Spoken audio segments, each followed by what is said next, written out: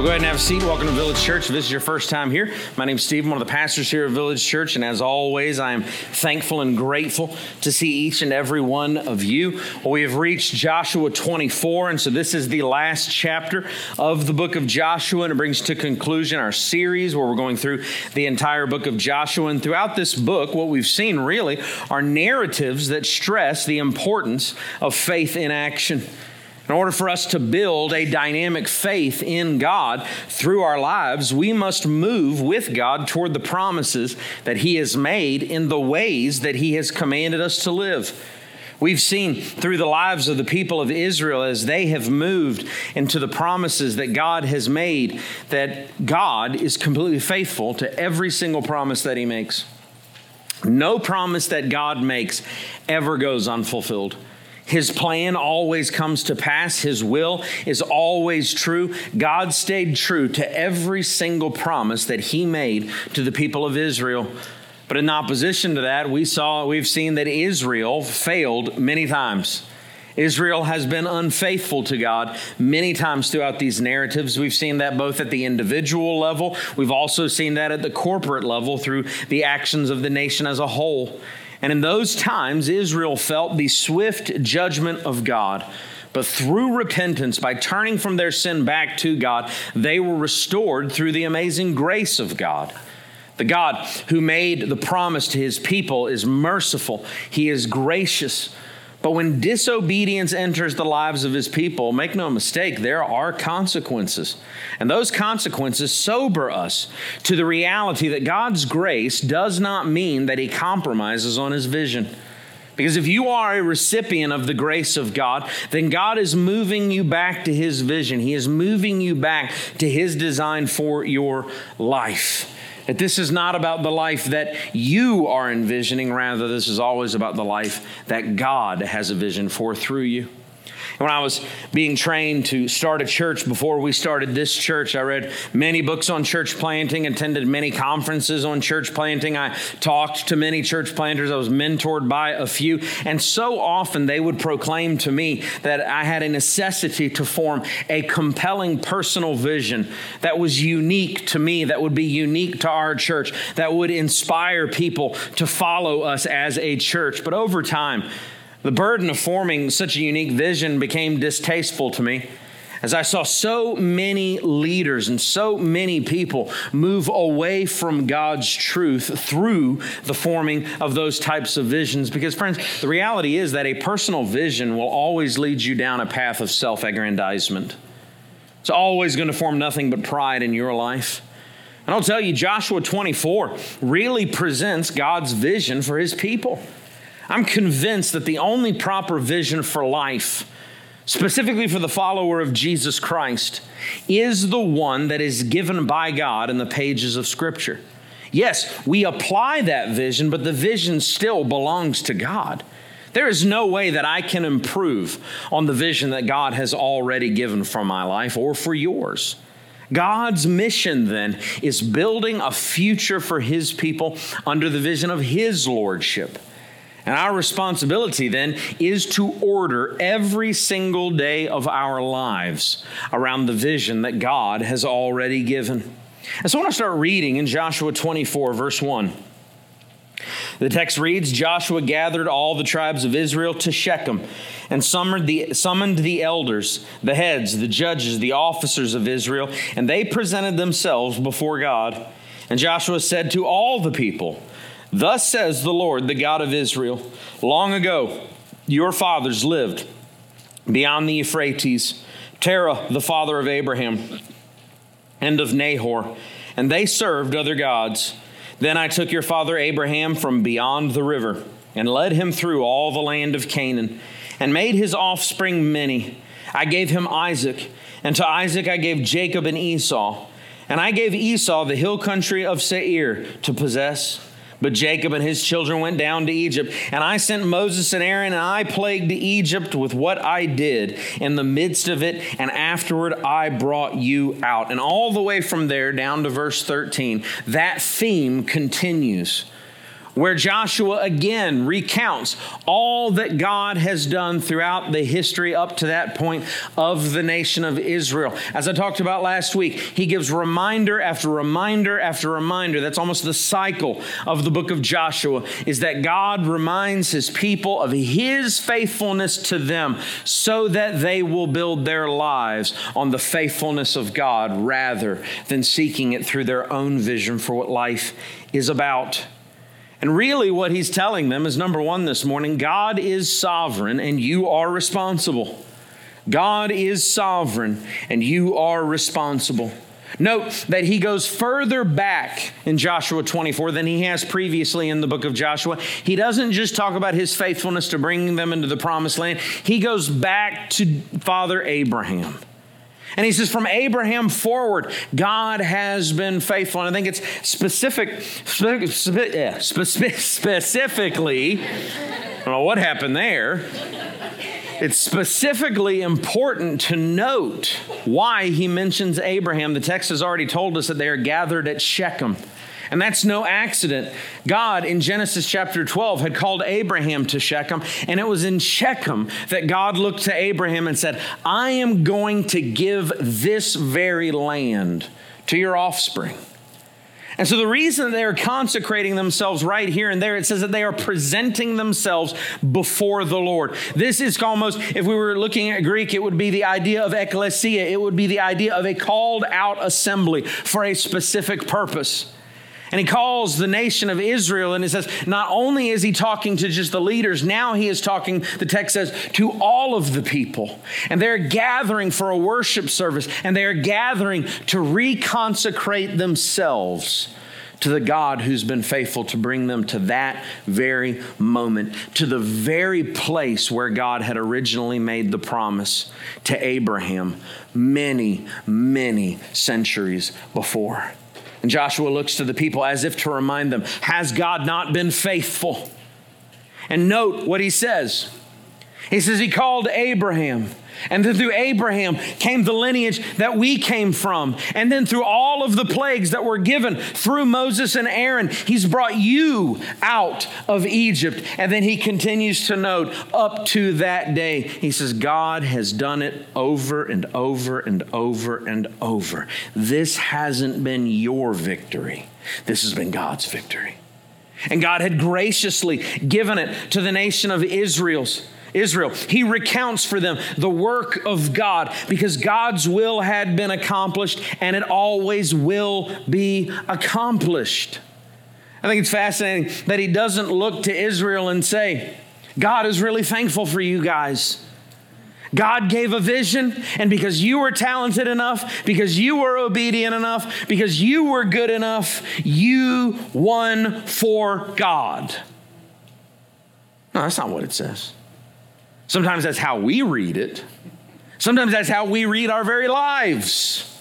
We may even be tempted to look at our lives and say, man, isn't God lucky? He gets me.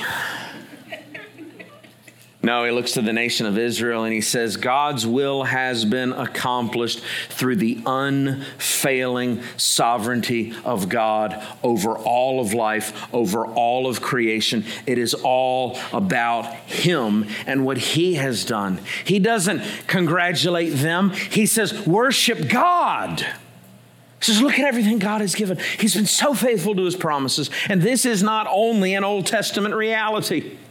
This is the application of the very gospel of Jesus Christ to our lives. Can you take credit for your own salvation? No, of course not. That is the point of text like Ephesians chapter 1, starting in verse 4. The Apostle Paul writes of the gospel, and he says, even as God chose us in him before the very foundation of the world, that we should be holy and blameless before him. In love, he predestined us for adoption to himself as sons through Jesus Christ, according to the purpose of what? His will. Again, all of the success belongs to God. All of the victory belongs to God. All of the planning comes from God. All of the sovereignty, the authority, the lordship, it is from the hand of God and the hand of God alone. God chose me before the foundation of the earth. It's really hard for me to take credit for anything that happened before I was even born. Not even before I was born. Before Adam and Eve were created. Not even before Adam and Eve were created. Before the earth's foundations were even made in eternity past, God chose us in Christ. Friends, you did not save yourself if you are saved. God did it. God gets the glory. God gets the credit. God deserves the worship. If you trust in Jesus, then the guarantee of your faith is Him. And that is great news. Because if you saved yourself, then the guarantee of your salvation, you know whose hands that would be in? That would be in your hands. I don't even trust my hands from the refrigerator to the counter sometimes because I'll drop what's in it. I don't have a 100% success rate to making it to the counter. Maybe you do, but I have failed before. Therefore, how could I trust myself with even a moment of my salvation? It is God and God alone that is trustworthy. You don't guarantee it through your hand. It is His work. Therefore, He is the guarantee. The actual plan and work of the gospel is the plan and work of God. I love the way Luke writes of the sermon of Peter in Acts chapter 2, starting in verse 22. He writes that, yes, the wicked men of Israel killed Jesus, but it was the definite plan and foreknowledge of God that brought it about. In verse 23, it says, this Jesus delivered up according to the definite plan and foreknowledge of God, you crucified and killed by the hands of lawless men. He says, yes, they did it, but it was God's plan. It was God's work. It was God's foreknowledge that brought all of this to be. And here's what we need to understand about Scripture. This is the same message of Joshua 24. Our faithfulness to God must be grounded in the fact that He is the sovereign Lord of all. And while He is that sovereign Lord, the Scripture is equally as clear about your responsibility to His lordship. You are responsible to submit to Him. There's no contradiction there. They're both equally true. God is sovereign and I am responsible for my life. After recounting the work of God from verses 1 through verse 13, note what he says in verse 13. This is just a great summary of the grace of God for Israel. It says, God, I gave you the land on which you had not labored and cities that you had not built and dwell in them. You eat the fruit of vineyards and olive orchards that you did not plant.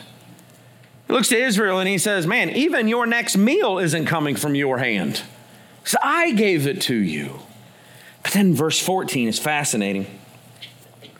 All of that is true. He is so sovereign. And in light of that, now therefore, fear the Lord and serve Him in sincerity and in faithfulness. Put away the gods of your fathers, put away the gods that your fathers served beyond the river in Egypt and serve the Lord. And if it is evil in your eyes to serve the Lord, what a fascinating phrase. All that he said about God, and he still assumes there's at least someone in the crowd that's going to object. Sounds like you guys. He says in verse 15, choose this day whom you will serve, whether the gods your fathers served in the region beyond the river, or the gods of the Amorites in whose land you dwell. But as for me and my house, we will serve the Lord. We are sometimes tempted to believe, well, it doesn't matter what I do. God is sovereign. His plan is going to come about. Doesn't matter whether or not I serve Him. Doesn't matter whether or not I tell someone about Jesus. Doesn't matter whether or not I'm obedient or I'm disobedient. I mean, if God is sovereign, then I am out of the equation. It doesn't matter what I do. Yet Scripture right here says the Lord is sovereign. His will is firm. He delivers on His promises. It doesn't depend on you. But in light of that, fear Him. In light of that, serve Him. In light of that, repent of your idolatry. And in light of that, choose this day whom you will serve. Joshua sees no contradiction. Joshua is not looking for a way out. Joshua is looking to the people, and he is saying, if this God is sovereign and if this God is all powerful, you must submit to him. Why? Because he said so. Because he has all authority. Because nothing that he does fails. And I love the fact that he looks to the nation and he assumes that even after all that they had seen the hand of God do, that there were still people in the nation of Israel that had this temptation to serve the false gods that had been around since before Abraham, to serve the false gods that were there on the other side of the river. And he looks to them, and it's almost as if to say, how foolish can you be? You've seen the hand of the one true God. Have you ever seen the hand of the false god? You've experienced the great success of the one true God, yet you still dabble in idolatry. And this is no different from our day. All that God has done through Jesus Christ, the reality even of the resurrection of Jesus Christ, the fact that God became a human being, died on the cross and rose from the dead. I've done a lot of funerals, never seen that one. If I did, I would leave. That's weird. I mean, God has done everything that could ever be done to leave us inexcusable from denying him. Failure after failure, sin after sin in my life, God is still faithful. And yet he looks to the nation that has seen what last week, when Joshua recounted it, he said, one of you stands before 1,000 Canaanites and the Canaanites fall. Do you think you're the reason that happened? And yet he still looks to them and he says, get rid of those false gods. Choose this day whom you will serve. God is in absolute control of all. Therefore, in his authority, he demands you submit to him and him alone. In his sovereignty, he has orchestrated everything to give us the responsibility to still choose him. This is the same demand that Jesus makes in John 12:48. Jesus says, the one who rejects me and does not receive my words has a judge. The word I have spoken will judge him on the last day. Where does Jesus lay the responsibility? He lays it on our shoulders. He says, if you reject me, you're making a terrible error because you will be held accountable because you are responsible. The scripture, again, knows of no contradiction here between the sovereignty of God and the responsibility of man. The scripture plainly states that I must choose to submit because of the sovereign power of God. And if I refuse, Jesus is clear, it is to my own condemnation. And so the question must be posed to Israel in this moment, why would you choose to chase after lesser gods when the only true God is ruling and reigning over all the universe? And yet, when I think about the nation of Israel, I think about us. And I think about the fact that we yet still chase after lesser gods. Gods of fame, the gods of status, the gods of money, the gods of lust. Seeking the fulfillment that God and God alone can give us in gods that fail over and over. Why? Because we believe somewhere the God who is there, the God who made all, the God who is sovereign over absolutely everything. We think in our sin that somehow he has fallen short and we deserve a greater satisfaction than he has to offer us. And so we chase it in lesser gods. We will never find it in those lesser gods. And so Joshua stands under the authority of the Holy Spirit and he says, choose this day. Will you chase the less, or will you give your life to the sovereign rule of God? And the truth of that is revealed in the very life that you live, what you have chosen, where your affections send you, what you are chasing after, what you believe would give you ultimate satisfaction. That is what you are choosing. And to that, Joshua 24 says, put away the former gods. I mean, I love the fact that Joshua gives us in one paragraph what we believe takes years of therapy to accomplish. What we believe we must work through. What we believe we must deal with for an extended period of time. Joshua says, put them away, choose God. That's the answer. He simplifies what we complicate. And the fact is that he does that because, number two, the future belongs to those who fear God, and it doesn't belong to anyone else. The future belongs to those who fear God. But Joshua is clear. You have to choose not just mentally, you must also choose physically to order your life towards him. Joshua is a great demotivational speaker.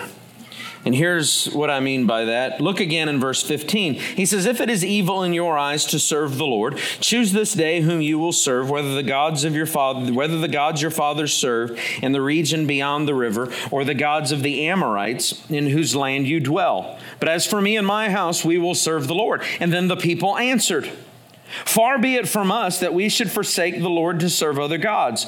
For it is the Lord our God who brought us and our fathers up from the land of Egypt out of the house of slavery, and who did those great signs in our sight and preserved us in all the way that we went, and among whom all the peoples through whom we passed.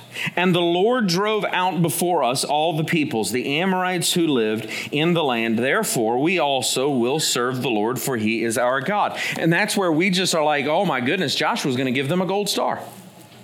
Joshua's going to be like, you passed. You get a 100. Good job, everyone. That's not what he says. Verse 19. But Joshua said to the people, you are not able to serve the Lord. Oh. What was all that other stuff? You told me to choose, and now you're telling me I failed already. He says, you are not able to serve the Lord, for he is a holy God. He is a jealous God. He will not forgive your transgressions or your sins. If you forsake the Lord and serve foreign gods, then he will turn and do you harm and consume you after having done you good. And the people said to Joshua, no, but we will serve the Lord. And then Joshua said to the people, you are witnesses against yourselves that you have chosen the Lord to serve him. And they said, we are witnesses. That is a fascinating turn of events in that section. It's really not what we want. So many of us, when we hear a sermon, we just want chicken soup for the soul. Just give me some inspiration. Gonna have a tough week. All right? And here's Joshua saying, you are going to fail. It's like, well, that's not what I signed up for, Joshua. I wanted a pep talk. Thought that's what we were headed towards. Talk is cheap. The validity of your commitments will be defined by your life moving forward, the way that you order your life. And what Joshua does here is he shows the juxtaposition between the faithfulness of God and the fleeting commitment of human faithlessness. Israel denies that they will forsake God. And what Joshua really is pointing back to is what he talked about in Joshua 23. He told the leaders, he said, you must cling to God. Notice that for the nation, that it's really just a denial of negative intentions rather than a proclamation of positive affirmation toward God. And Joshua refutes their claim starting there in verse 19. It's an interesting statement because Joshua says you are unable to live up to the very commitment to faithfulness you're making right here.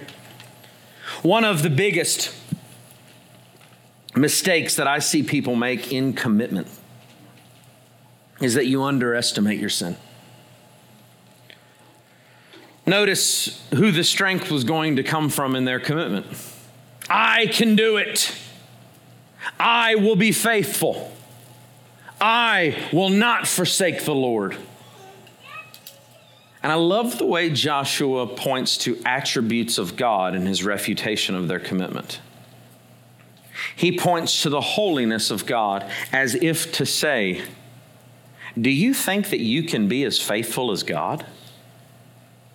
He says, our God is a holy God. Sin is not even in his presence. Sin is not even in his potential. He is completely set apart for his own purposes, apart from even the possibility of sin. And he says, not only is he holy, but in his holiness, he looks at you with great jealousy. And before you begin to say, as though you will never forsake him, consider your sinfulness in light of his holiness, and then tell me where you measure up.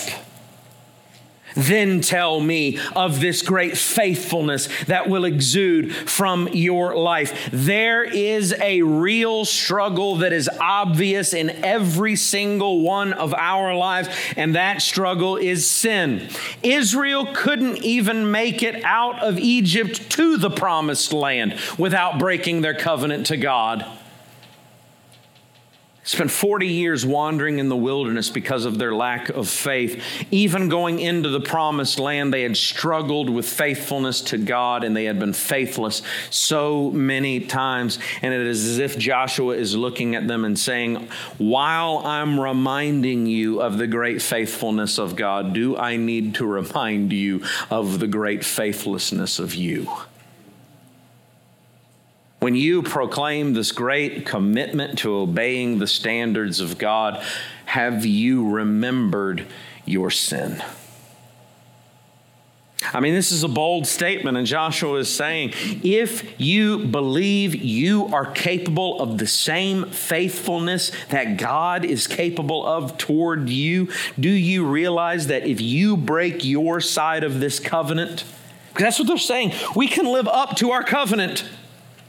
Joshua is saying, once you break that covenant, it's over. There's no forgiveness. You won't be redeemed out of that treachery. If it's on you, then it's on you. And it will always be on you. What will your commitment mean at that point? The tricky thing about following Jesus is that it demands that you understand how much of a failure you are in light of how much a success God is. How unfaithful you are in comparison to how faithful God is.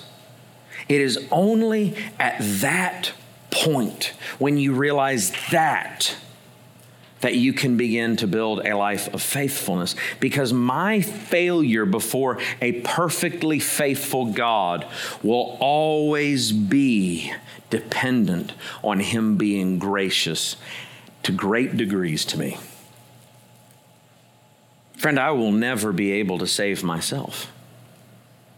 And that is the point where our responsibility kicks in, where we have to realize the implications of the amazing sovereignty of God will only ever reveal how much better he is than me. And so, for me to make a covenant with God will never suffice because I can't live up to it. So I need God to make the promise, and I will always be the one who receives his grace. Galatians chapter 6 puts it this way in light of the gospel of Jesus. The Apostle Paul writes, and he says, don't be deceived. God is not mocked. For whatever one sows, that's what you're going to reap. For the one who sows in his flesh or to his flesh will from the flesh reap what? Corruption. That is your capability apart from the grace of God. And we often don't read that text that way. Israel is promising, we will reap to the flesh and we will be enough. And Joshua says, well, good luck with that. Because it's not going to work out the way that you want it to. So you're going to fail. But the one who sows to the Spirit will from the Spirit reap eternal life. Do you know where sowing to the Spirit begins? Sowing to the Spirit begins at the moment of failure. Sowing to the Spirit begins at the moment where you look to God and say, I can't. Only you can. God, I can't save myself. I can't redeem myself. I can't fix myself. God, only you can fix the mess I am making with my life. I need the grace of Jesus Christ. And that is the moment where you can begin then to reap in the Spirit, and you will sow from the Spirit the potential from the power of the Spirit to rebuild what sin has broken. What Israel needed was a real confrontation with the grace of God, and Joshua is giving it to them. So many of you don't realize that grace will bring harsh words into your life. Salvation is not about a simple mental agreement that God is sovereign and you are responsible to Him. It is a day in and day out reality of mentally and then physically building a life around both saying that Jesus is Lord and submitting yourself to your need of His Lordship over every area of your life. Do not build a life in which you will end up being a witness against yourself. That's embarrassing. It's embarrassing. But that's what Joshua says is going to happen. He says, you're making this great commitment right here. But do you realize that when you fail at the commitment, you are going to witness against yourself? In other words, God just has to point out, you said you would and you didn't. And you're guilty. And every single one of us, that is the truth of our lives. I don't need a jury of my peers to convict me. I convict myself. I don't need witnesses against me. The scripture says, I witness against myself. God's just going to show me my words. I say, how did that work out for you? That's judgment. That's reality. There is no harsher judge in your life than your own words, because they testify to the folly of your life. There will come a day when you will reap what you have sown. And on that day, what will be the truth of your life? Will you point to a life of absolute dependency upon the sovereign God, or will you just talk the talk and end up reaping sin upon sin upon sin? Because God is exclusive in judgment, and He only blesses the right choice. Joshua is clear. Choose. You have to make the choice, and God will only bless one. He will only ever bless the right choice. By all means, though, friends, don't lie. Be honest. Tell the truth. Is God enough? Because for so many, He isn't. And yet you would say He is. But what are you chasing? What commands your affection? What gods have you yet to put away? Jesus makes a similar statement to Joshua in Matthew 6:24. He puts it bluntly. He says, no one can serve two masters. For either he will hate the one and love the other, or he will be devoted to the one and despise the other. You cannot serve both God and money. The original word there is mammon. It just means material gain, and we measure that by money. The old gods are not put behind us, are they? Because Jesus states that the issue is still the same. We attempt to serve two masters, and so many of us think we're so good at it. Do you know the danger in that? You're like, okay, my spiritual life, God has it. I want forgiveness. I want heaven. But this physical world, oh man, there's some good stuff. And with my life, I'm going to pursue everything that this world has to offer because it makes me feel so good. I mean, Jesus couldn't have been clearer. He says, you cannot do that. You will fail. But here's the great tragedy of that failure, and it's from Joshua 24. You will witness against yourself in the end with your failure. And you don't think you will. But it's the same for all of us. Who will you serve? What's interesting is that in every one of these texts, the choice is never stated as though the false gods will deliver anything good into our lives. Joshua doesn't act like it's a competition, and neither does Jesus. It's always spoken of as though the false gods have already failed you, and they have. You just believe lies.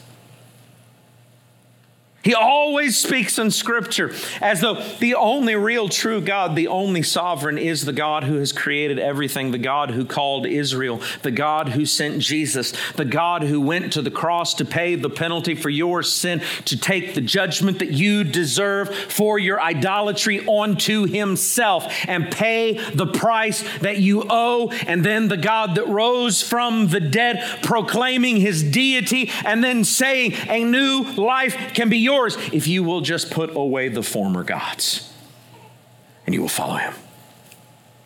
It's the same story as it always has been. And the reason that so many build their lives around things like materialism and the abundance of possessions is that you think you are going to need them in the future. And yet, Joshua warns them, if you choose poorly, those things won't save you in the future. If you choose poorly, you reap judgment. And the things that you thought were going to build the future that you were looking for and that you always wanted will only serve to deliver the hell of separation from God for eternity. And I say that the future belongs to those who submit to God. The future belongs to those who receive his grace. The future belongs to those who build a life on the word of God, because God says the future belongs to the only sovereign Lord. And so if I want it, I got to find it in him, because I can't find it anywhere else. Because number 3, your life will be defined by your choices. I know you want it to be more complicated than that, because you're looking for an excuse. You're looking for a reason. You're looking for a way out. But friends, everything boils down to choices. It's one of the things George Jones got right. It's all about choices. God is going to judge you based on his vision, not yours. I love the way Joshua states it in verse 23. He says, Joshua said to the people, you are witnesses against yourselves that you have chosen the Lord to serve him. And they said, we are witnesses. Verse 23, he said, then put away the former gods. Stop talking. He says, do it. He says, if you're going to be faithful, repent. Put away those former gods from among you and incline your heart to the Lord, the God of Israel. And the people said to Joshua, the Lord our God we will serve, and his voice we will obey. So Joshua made a covenant with the people that day and put in place statutes and rules for them at Shechem. And Joshua wrote these words in the book of the law of God. And he took a large stone and set it up there under the terebinth that was by the sanctuary of the Lord. And I love the way Joshua does this in verse 27. Joshua said to the people, behold, this stone shall be a witness against us. For it has heard all the words of the Lord that he spoke to us. Therefore, it shall be a witness against you, lest you deal falsely with your God. So Joshua sent the people away, every man to his own inheritance. Scripture tells us so many times, count the cost. And yet so often we just say, I will follow, without considering what it's going to cost us, because we don't want it to cost us anything. And God is clear in his word. It's always going to cost you everything. If you want Jesus Christ, if you want to come to him, you will find the most gracious Savior than you could ever imagine in all of the universe. He is absolutely forgiving. He is absolutely redeeming. He is absolutely loving. And at the moment that you come to him, and the moment that he saves your life, and the moment that he redeems you, he then looks you square in the eyes and says, take up your cross and follow me. Consider the cost. Are you ready to put the old man to death and receive the new life that is available in Jesus Christ? Because it involves denial of sin, denial of everything that God hates. And Joshua says, you have not considered the cross. Therefore, I'm going to set up a monument, and that monument has heard the words from God to you, but also that monument has heard the words of you to God, and it will one day stand as a witness against you. Have you counted the cost? God's faithfulness never changes. God's faithfulness never fails. Yet we try to negotiate with him. You obey God because you want God to bless you, and that's a good thing. Yes, all the blessings come from God, and we obey him because we want his promises in our lives. But this is the problem with having some sort of personal vision with your life. You want the forgiveness of God where you fall short, but you think that through some sort of negotiated agreement with God, that he will be a part of your spiritual life, requiring him then to bless a vision for your life that you formed without him. You don't take up your cross and follow him. You look to God and say, God, now you take up your cross and you bless me. Bless everything that I want, everything that I say. The standard of judgment for your life when it comes, and it is, it's not going to be based on whether or not you succeeded at your personal vision. God will always judge based on his vision for your life. And that is what makes him the Lord. And so, simply put, make the right choice. Verse 31 is this amazing concluding statement, I think, to the book of Joshua. It says, Israel served the Lord all the days of Joshua and all the days of the elders who outlived Joshua. I love that. Joshua 23, the vision for leadership. They did it. They were faithful leaders and had known all the work that the Lord did for Israel. But then comes the book of Judges. The next generation didn't do so hot. You know you failed if the entire book of the Bible's theme is every man did that which was right in his own eyes. Their words did end up being witnesses against them. And they did not live up to their side of the covenant. That is the tragedy of Israel. Yet, as I said at the beginning, God is completely faithful. God is completely sovereign.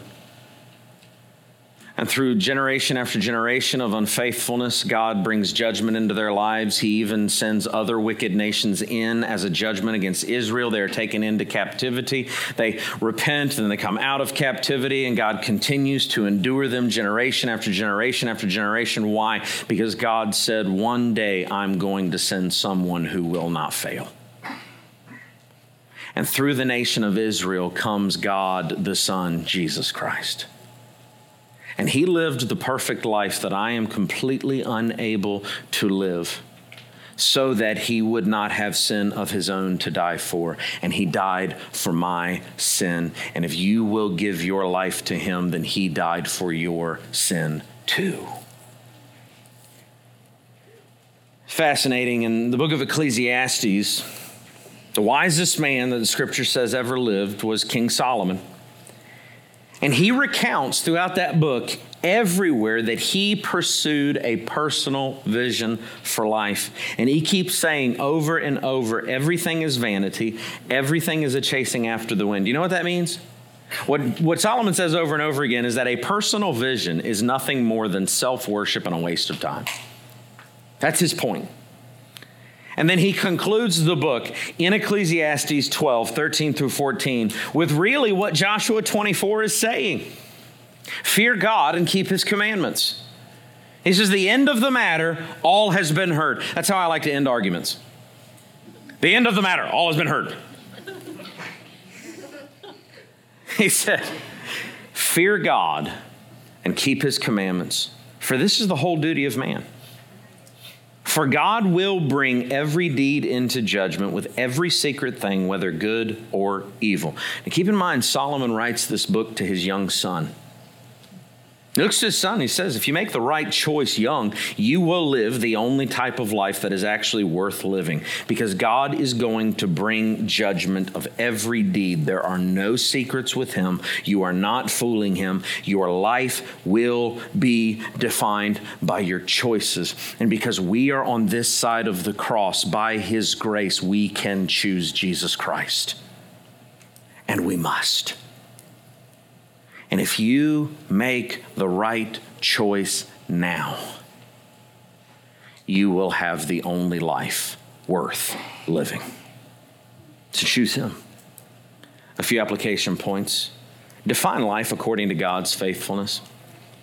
Do not be so foolish as to set yourself up as your own personal Messiah, because you will fail. Secondly, accept responsibility to submit to God's vision. It's not about you, it's about him. Accept the responsibility for your sin. Accept the responsibility for your failure. Accept the responsibility for your idolatry. Accept responsibility. And then thirdly, consider the cost of following Jesus before you commit. Forgiveness, it's a wonderful thing. I have been completely reconciled to God, and it's 100% been based on the work of Jesus, 0% based on the work of me, but it did cost me something. And it will cost you something. Jesus said, give me your life. And he took it. And I'm his. And I have to take up my cross, and I follow him. Because I belong to him. Count the cost. And then finally, choose wisely. But choose based on God's judgment. Don't trust yourself too much. Trust his word. Because he is Lord.